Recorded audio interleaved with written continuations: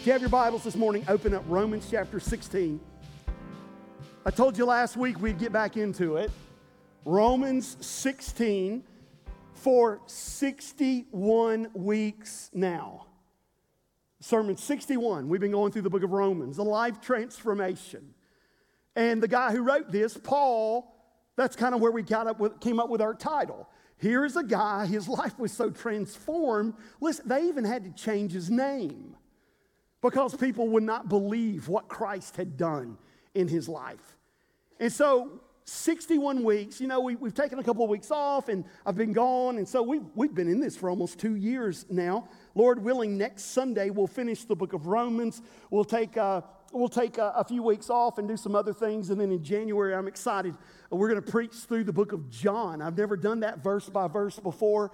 And I'll just say this. If you thought Romans was long, you wait till we get in John.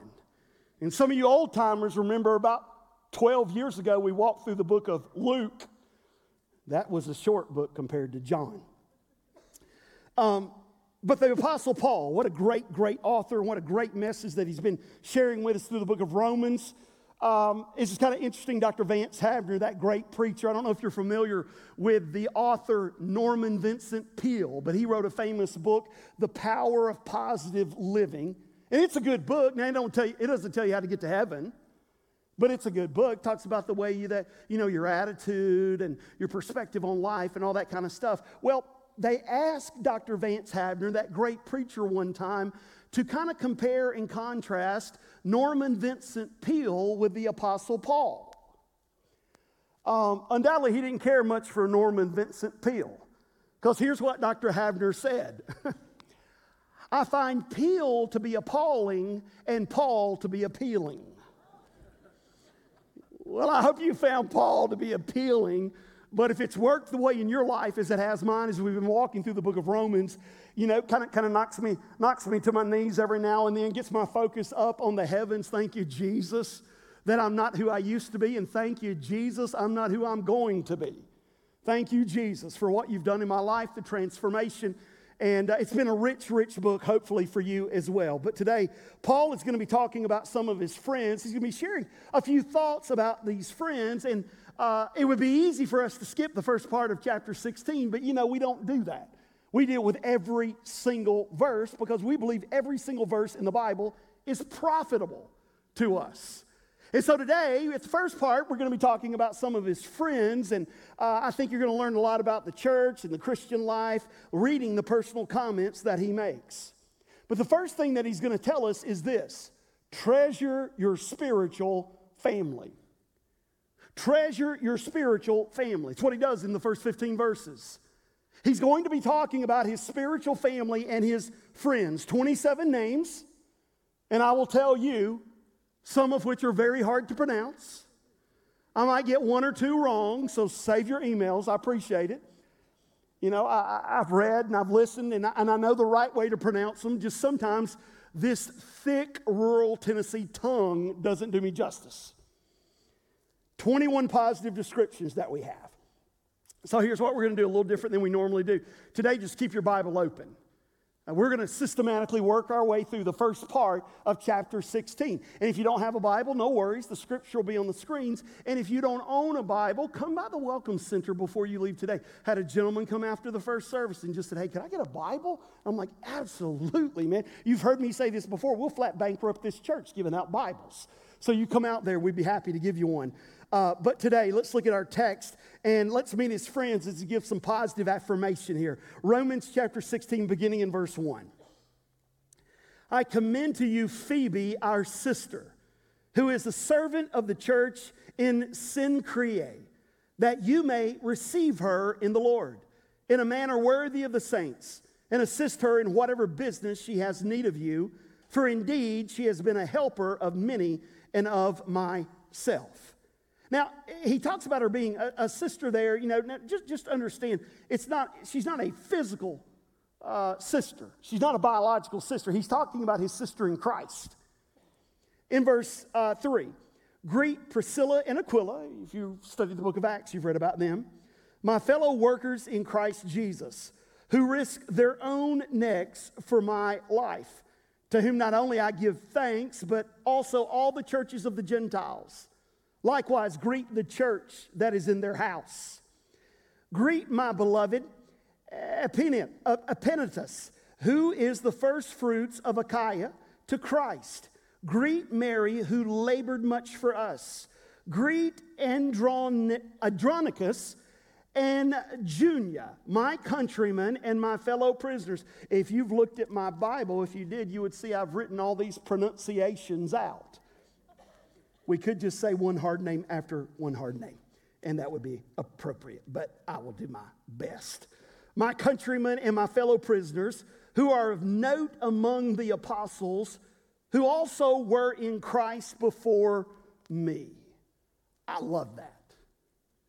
In Christ. In Paul's writings, you're never going to hear him say, I'm a Christian.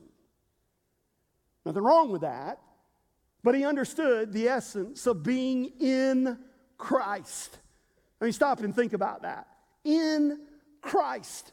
A personal relationship with Jesus Christ. Hey, if at your death, if when they're doing your funeral, if all they said of you is, he or she, they were in Christ, nothing better could be said. In Christ. Christ has changed me. Christ has moved. And so here he says, I thank God in verse 7 that they were in Christ before I was. You say, why does he thank God that they were in Christ before him? Because they were probably praying for his salvation. God do a work for Saul of Tarsus. God do the impossible. God do the miraculous. They had a powerful witness for Christ. Pick up with me in verse 8. Greet Amphias, my beloved in the Lord. Greet Urbanus, our fellow worker in Christ. And Stachys, my beloved. Greet Apelles, approved in Christ. Greet those who are of the household of Aristobulus. Greet Herodian, my countryman.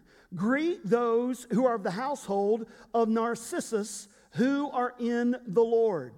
Greet Tryphena and Tryphosa, who have labored in the Lord. Greet the beloved Persis, who labored much in the Lord. Now, how many of you named your daughters Tryphena or Tryphosa?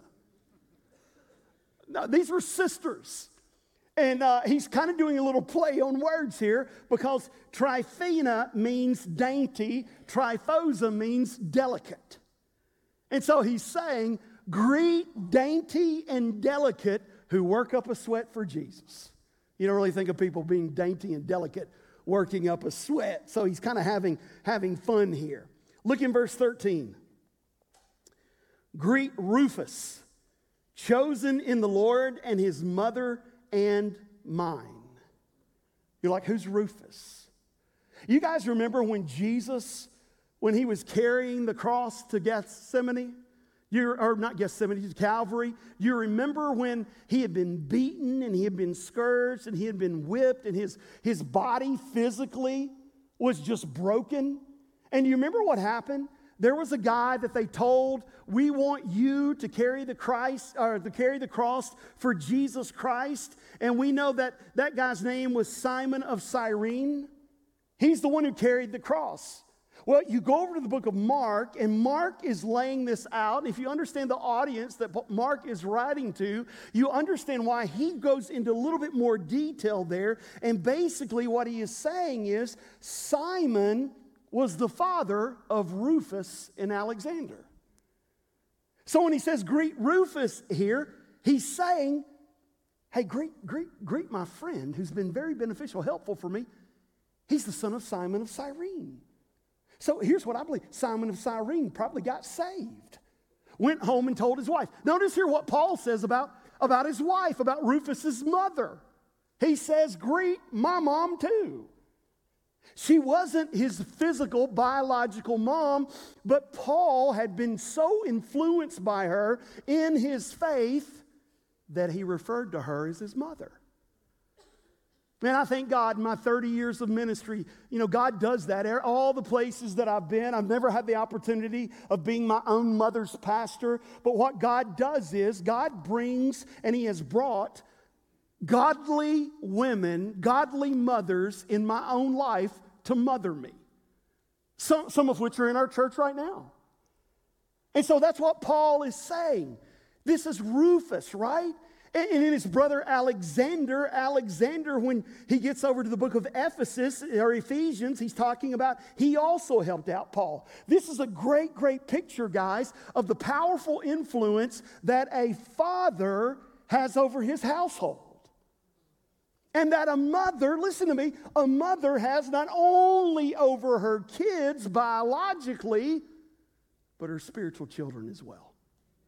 Don't underestimate the power that you have for those of you that are in Christ, okay? Look there with me, verse 14. Greet Asyncritus, Phlegon, Hermas, Petrobus, Hermes, and the brethren who are with them. Greet Philologus and Julia, Nereus and his sister, and Olympus and all the saints who are with them. Praise the Lord, the hard names are done. Why are we talking about this? Because here is this man of God who's making a point to express his appreciation for his spiritual family. Let me ask you, when's the last time you did that? Do you treasure your spiritual family? When is the last time that you took the moment to thank that spiritual mother or that spiritual father or someone that is sown into your life, someone that modeled before you what it meant to be in Christ, someone who labored in prayer over your salvation, someone that poured into you to be able to hold you accountable, someone that loved you enough to graciously give you a swift kick in the behind when you needed it? Paul is here and Paul is saying, I am so thankful for my spiritual family. And he could have continued on. He was just writing to those that were there in the church at Rome. Please make sure that you greet these individuals. They've meant so much to me in my walk of faith. That you and I are to make a point to say good things about those that are in the body of Christ. I appreciate you. I thank God for you. I love you. How often do you say good things to other people about your spiritual family? Treasure your spiritual family. You say, why? Because it's a good thing to do. And it's very positive and it's very encouraging. You say, well, when they get to heaven, they'll know. Don't wait till they get to heaven. You go ahead right now. There is power in your words. And there is power in expressing that appreciation to those that God has used in your spiritual life. Then look in verse 16. Greet one another with a holy kiss. Now, our young single adults just perked up a little bit.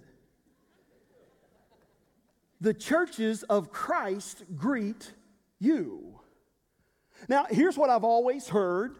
I've always heard, hey, the holy kiss, that was cultural of the day, that they greeted each other with a holy kiss. But really, when you research it, that's not what the Greeks and the Romans did. They were highly influenced by Stoicism, which meant this: don't touch anybody. We're surely not going to touch a newcomer. We're not going to touch a stranger. I mean, they expressed appreciation. The holy kiss that he's talking about here would have been something that would have happened between intimate family members, close family members. We're talking about a mother with her children, or a husband and wife, or grandparents and grandchildren. It's intimacy between the closest of family. You say, are you telling me that I'm not supposed to highlight that and go around saying, look at what the Bible says, greet each other with a holy kiss, and just go ahead and do what Paul tells me to do? I wouldn't encourage that. It might work once or twice. I'd say about the third time, you probably get a slap across your face, and fourth time, we're going to tase you and outlaw you for a few weeks around this place. You say, well, then what is he trying to say here? Here's what he is saying. You ought to treat each other as family in the church. As family. Yeah, here are the Romans, the church at Rome. I mean, stop and think. You've seen these old Roman movies where they would walk up and how would they greet each other? They would say greetings and they would shake forearms. You remember that? Have you seen that? Handshaking. I mean, why don't we shake hands today? All the way back to like BC times, man. They started shaking hands because one would come up and he would open his hand to show, I don't have a dagger. And the other one would come up and open his hand, I don't have a dagger either. And they would shake hands indicating, hey, I'm not going to slit your throat. The point he's making to them, and I believe it's the point he's making to us, that we have a relationship within the body of Christ, that we are family, and children of God and brothers and sisters in Christ, that we don't treat each other like strangers, we don't treat each other like newcomers, we don't treat each other like people do out there in the world. We're family. And the sad fact is there are a great number of us that come in here and you sit, and unless you turn around, you don't even know who's sitting in front of you. You don't know who's sitting behind you. You've never spoken to them, and you might not even care about who's sitting in front or behind you. He's saying that within the body of Christ, there ought to be a level of intimacy because we're family. That we don't just come and say, you know what, I'll give an hour 15, an hour 30, and, I've come and I've watched church. Understand, guys, if all you do in this church body is what happens inside this room, you are a spectator of this church. You're not a participant or a family member of this church. Oh, it's quiet in here. Do you see what he's saying? He's saying there ought to be an intimacy within the family of God, right? The body of Christ. That we ought to spur one another along, that we ought to pray for one another, that we ought to do life together with one another. And so I would just say this. Why don't you go ahead and talk to somebody? Not right now. Give me a little bit. Talk to them, though. Talk to them, get to know them. Now, we're going to turn the tables completely, and some of you are glad we're leaving that one, from treasuring your spiritual family. Look in verse 14. Verse 17. He talks to us about tackling your spiritual foes. And I want to make it clear that you understand this. The reason why I chose the word tackle naturally starts with a T. But I chose the word tackle not insinuating that physically you would tackle someone. The reality is, if you went to the University of Miami, you couldn't tackle anybody if you wanted to. Kick them while they're down, folks. No, it means deal with it. How do we handle spiritual foes? Look at verse 17.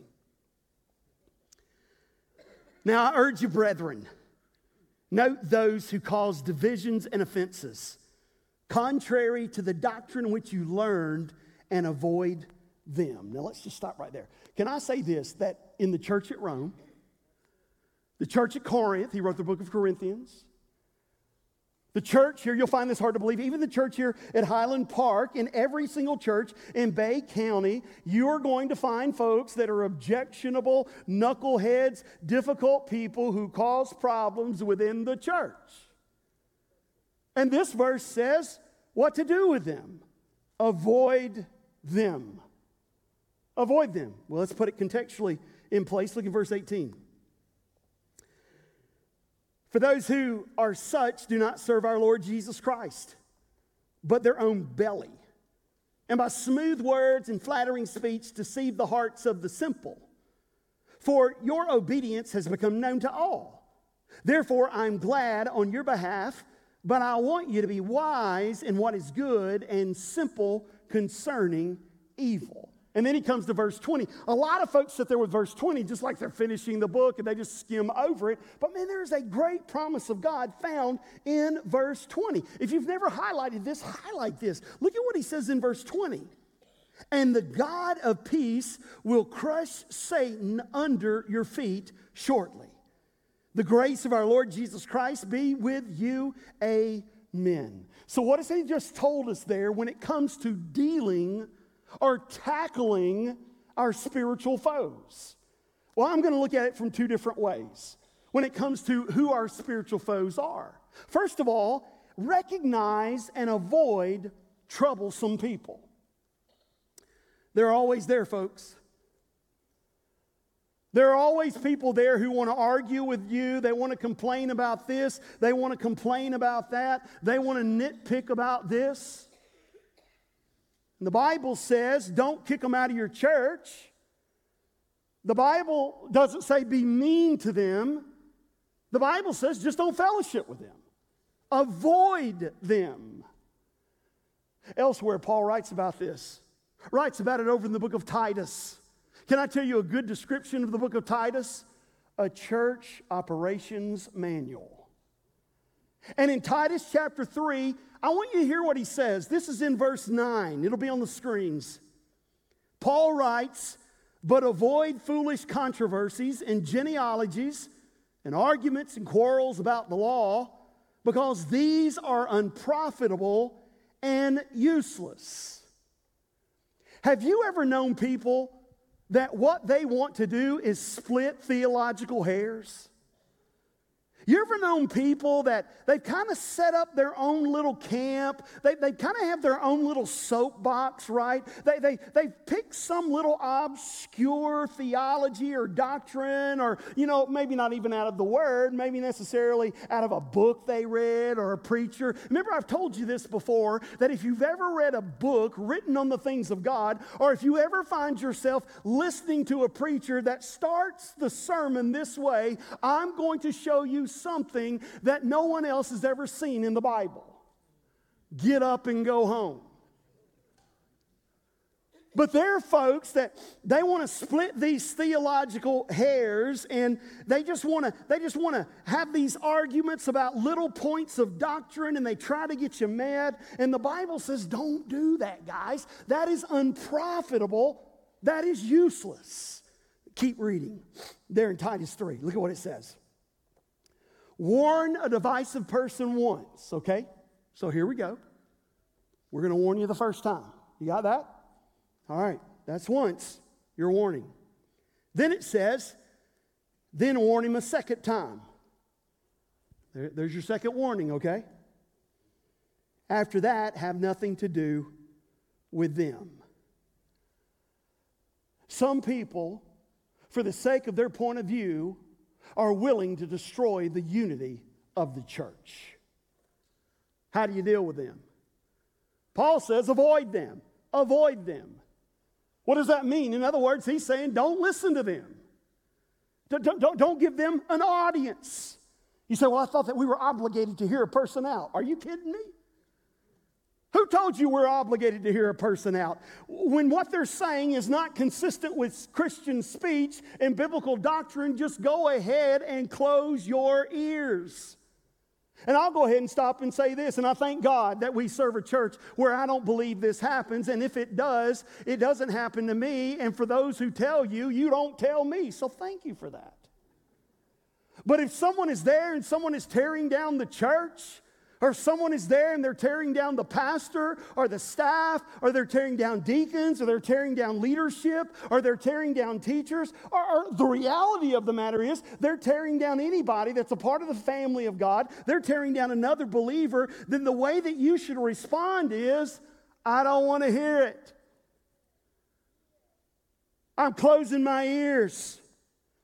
You say, why is that important? Because even out of some misguided sense of courtesy, our listening to them will usually or sometimes indicate to them that we agree with what they're saying. And while what we're doing is we're giving them another opportunity to vent their poison. And I'll go ahead and add this morning. If they'll talk to you about someone else, they'll talk to someone else about you. You say, how do we respond? How about we respond biblically? What do you do if somebody comes up to you and wants to say terrible, disruptive things about someone that is in the church? Here's what you say. Well, now hang on right there. Jesus said in Matthew 18, if you got something against somebody, you don't go to other people. you go to that person. Don't bring it to me. That's what you say. Don't bring it to me. Take it right to that person. You know what? Matter of fact, I'll even help you. If you'd like, I'll help set up an appointment, a time where you guys can meet and you can talk through this and you can address your concern with them. Usually what will happen is they'll say, no, I don't want to talk to them. No, thank you. But that's what the Bible says. You recognize and avoid them. And then this is the second spiritual foe that I think. You realize and you declare victory over Satan.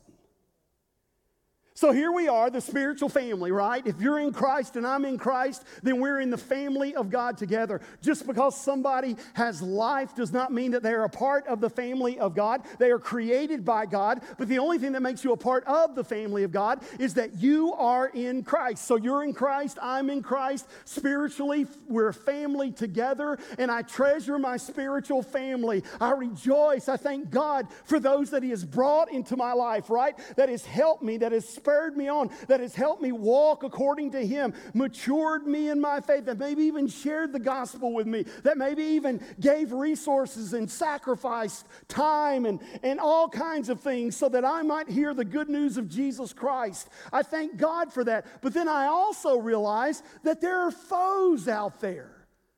And I'm going to recognize that, and I'm going to avoid them. And then I'm going to realize and declare victory over Satan. Look in verse 20. The God of peace will crush Satan. Now notice Paul does not say under my feet. He does not even say under Christ's feet. He doesn't even say under God's feet. What does he say? Under your feet, shortly. The word crush there means to abolish. The word crush there means to render harmless. Now, the word shortly there, it doesn't mean that it's about to happen soon in the future. The word shortly there means that it's going to happen instantaneously. It means that once it happens, it'll happen rapidly. Now, friend, I've come this morning to tell you that even though you may think Satan is a terrible adversary, and he is pretty bad, we have already won the victory over him. That he has already been destroyed. That Satan's destruction was predicted and prophesied about from the very, very beginning. When Adam and Eve were in the garden, it was paradise. Why was it paradise? Well, look back to verse 19 in our text. They were wise about good, and they were simple concerning evil. Do you know why it was paradise? They didn't even know evil existed. Everything that was in their life was good. And you know how the story goes. Satan comes in the form of a serpent, and he comes to Eve, and he says, Eve, God has said that you can't eat from that tree. And the reason why he doesn't want you to eat from that tree is because when you eat of that tree, you know, listen now, you will know good and evil, and you will be like God. Eve ate, Adam ate, and suddenly they were no longer simple about evil. Suddenly, they were no longer innocent when it comes to evil. They knew what evil was. What is the very first thing that happened when their eyes were opened? We're naked. And they were ashamed. You know what this tells us, guys? The essence of sin is self-consciousness. Now, walk with me here. Think about it. I don't think Adam looked at Eve and said, Eve, you're naked. I don't think Eve looked at Adam and she said, Adam, you're naked. I think Adam looked at Adam and he said, oh my goodness, I'm naked. And Eve looked at Eve, I am naked. This is wrong. And they had this sense of self-consciousness. You say, why is this important? Because up until this point, they were God-centered. Up until this point, they were God-conscious. And then now, all of a sudden, sin has entered the world, and now their focus is self-conscious. Now their focus is self-centered, and sometimes the more self-conscious you are, the more self-centered you are. And God comes into the garden, and what does God say? He says, you guys have messed up paradise. And you know what? It makes me mad. Why does it make me mad? Because they messed it up for me too. And they messed it up for you as well. And then you get to Genesis chapter 3, and God pronounces a curse on Satan. Listen to this, guys. It's just verses 14 and 15, Genesis chapter 3. God said, it says there, so the Lord God said to the serpent, because you have done this, cursed are you above all the livestock and all the wild animals. You will crawl on your belly and you'll eat dust all the days of your life. I will put enmity. Enmity is animosity, right? It's hatred. I will put enmity between you, that's the snake, and the woman, and between your offspring. You're like, Satan has offspring? Are you kidding me? Do you know any children of the devil today? At least one thought it was funny. Between your offspring and her offspring. And then keep reading there. Notice this. He. Go ahead. I know your grandmama told you don't write in the Bible. Go ahead and write this down. Write the word Jesus where he is.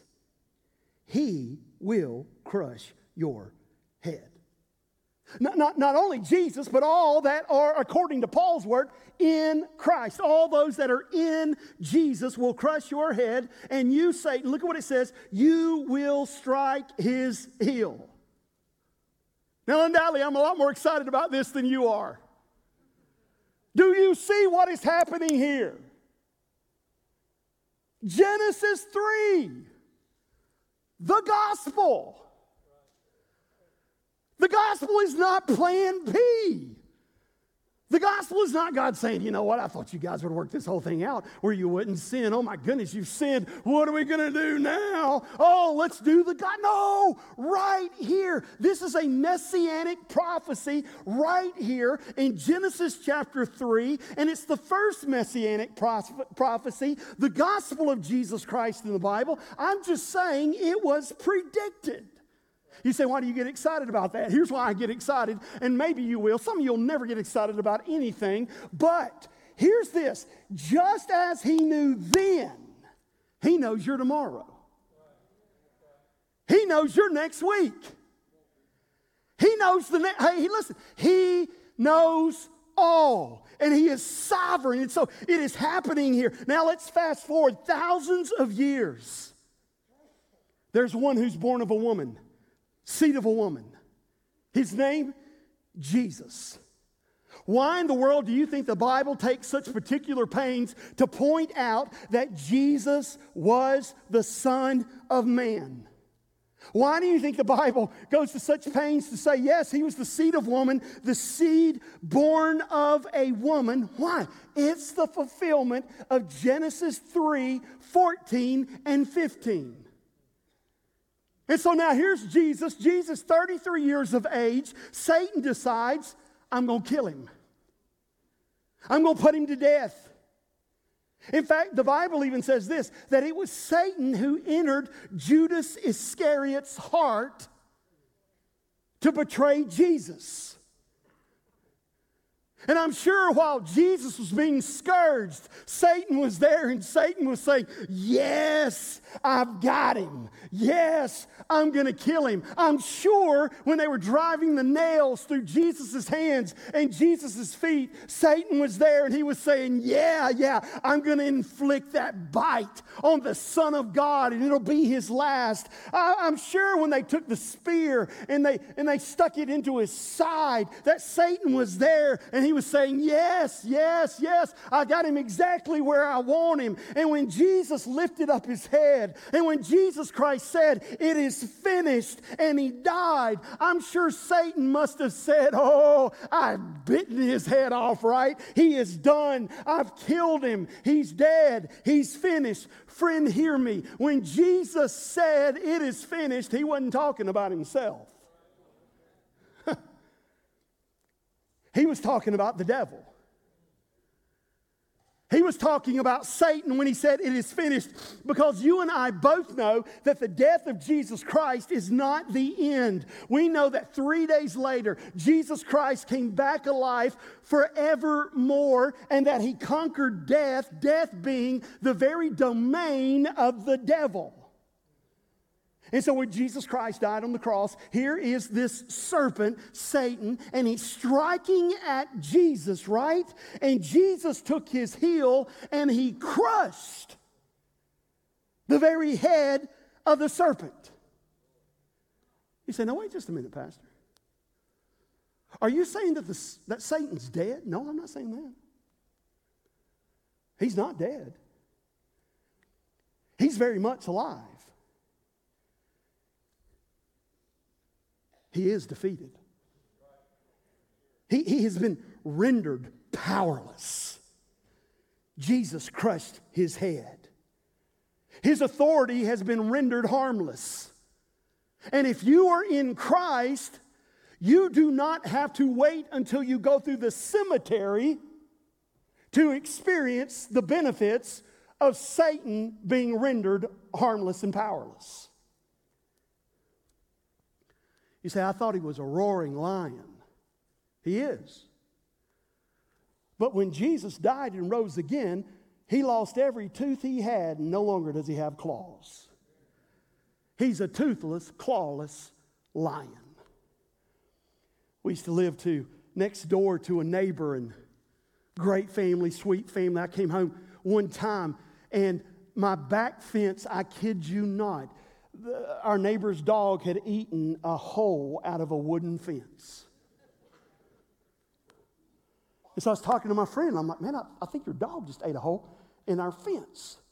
And he said, well, I don't know how he can. He didn't have a tooth in his head. Come to find out, though, we watched him. He was eating our fence.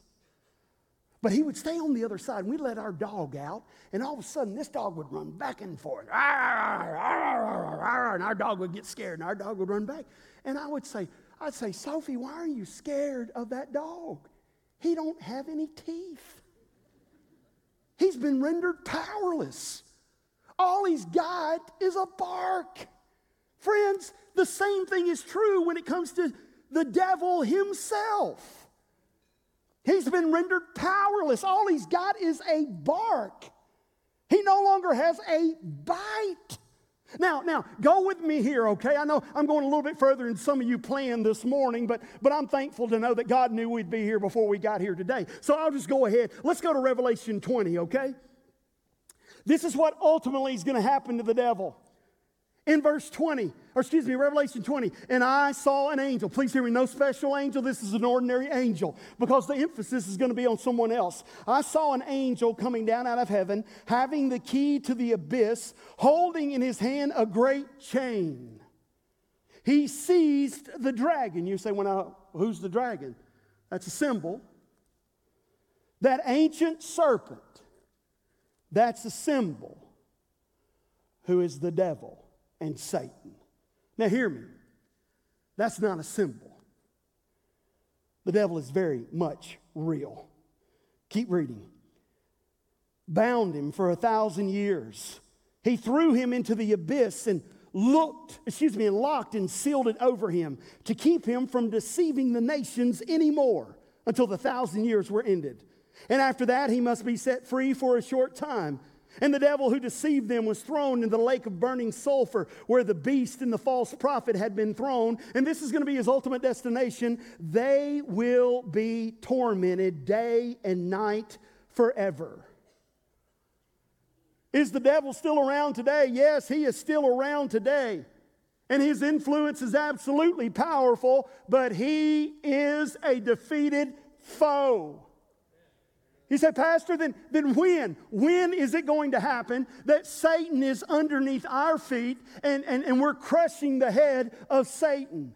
Well, if you know who you are in Christ, it's happening right now. This very moment. That right now he is under the feet of Jesus Christ, and if you're in Jesus Christ, everything that is under the feet of Jesus Christ is underneath your feet as well. Listen. Right now, Like it says right here in verse 19, if you'll be wise about good, simple, innocent about evil, obedient unto the Lord, you can participate in this process of crushing, which means rendering harmless, abolishing the authority of Satan in your life right now. Now, don't miss what I'm saying here. Satan's defeat did not remove him from the picture. He's still very much with us. But his defeat, it actually assures our present domination of him. Here's what I mean. Satan is vanquished, but he's not vanished. Satan is present, but he's not prevailing. Satan is active, hear me, but he's not able to overcome us. Those that are in Christ. Sure, there is a battle that is raging. There is a battle that is going on this morning. But listen to me. You've already won the victory if you're in Jesus Christ. Why? Because Jesus has already won the victory. Hear me, guys. Hear me, church. Hear me, spiritual family. It's not that you and I are fighting for victory. According to God's word, according to the work of Christ, we're fighting from victory. I'll explain it this way. I'll give you a story. A friend of mine sent this to me a few days ago, and I got interested in it, and I started doing a little bit of research, and I found the history behind this story. In the 19th century, there was a German artist by the name of Moritz Retsch. He painted a famous painting called Checkmate. Matter of fact, I think we've got a picture of it this morning. Can we throw that picture? Look at it right there.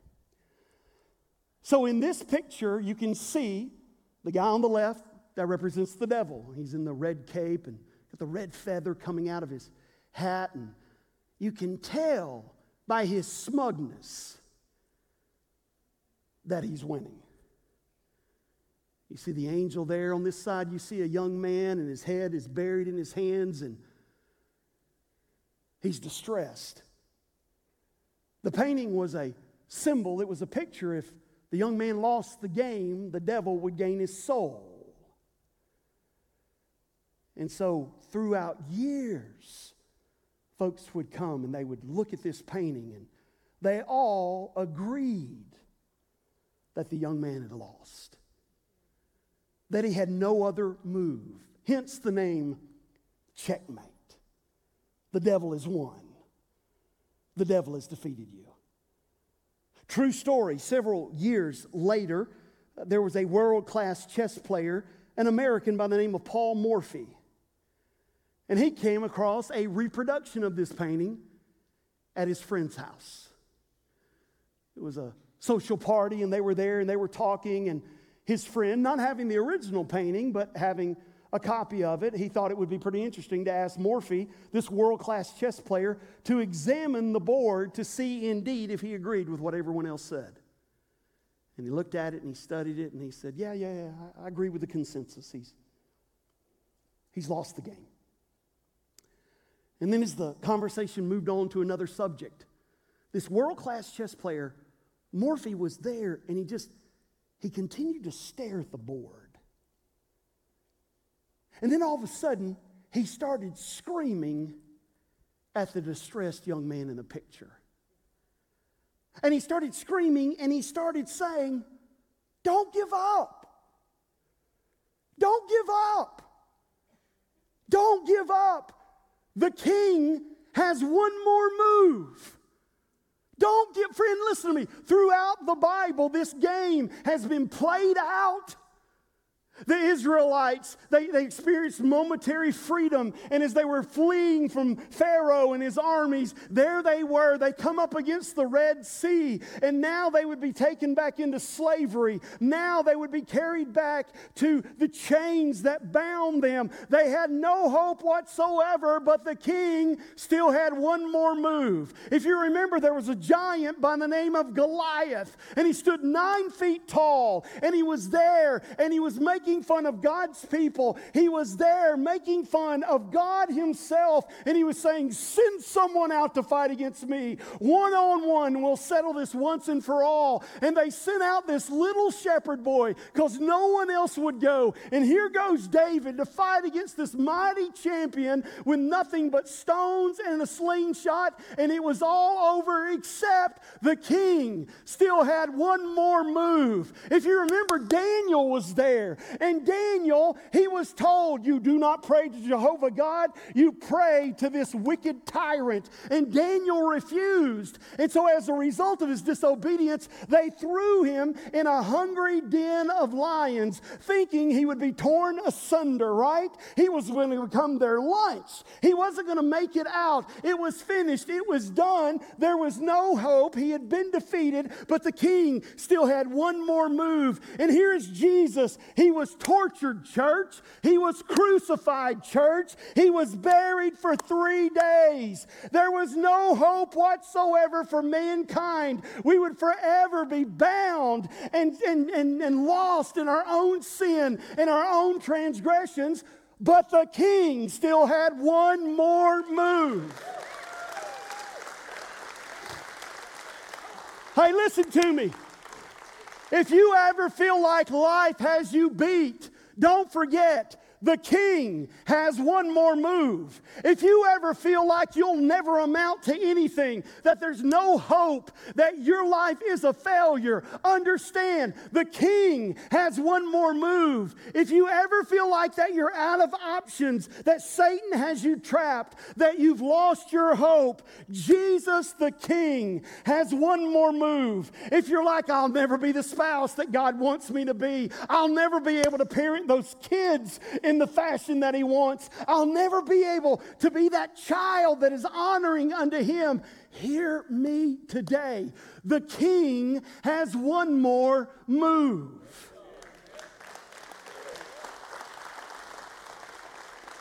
And that's the truth about the devil today. That he is still out there and the struggle's still going on, still temptation. You still got to resist the devil. But I'm here today to tell you that at the cross of Jesus Christ, the final move was made. And he is a defeated foe. Then why are you still trying to fight him on your own?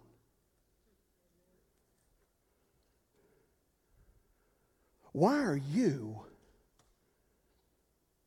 relying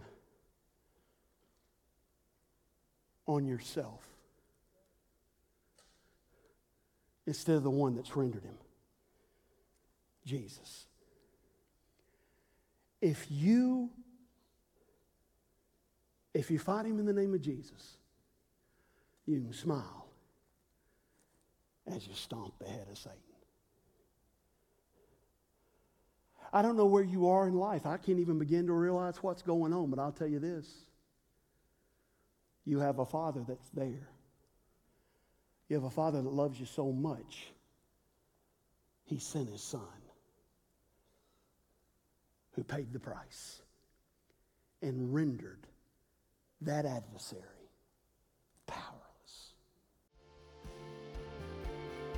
Hey guys, this is Pastor Stephen Kyle, and I want to thank you for listening to this week's issue of the podcast called Unchangeable Truth. Let me encourage you as well, if you get a chance, go check out our website. It's Highland, Hiland, Park, Park.org. On that website, you'll learn more about our ministry at Highland Park Baptist Church. You can also listen to some previous sermons, which are archived for the previous year. And as well, if you ever find yourself in Panama City in person, come and check us out. Worship with us live at 2611 Highway 231 North.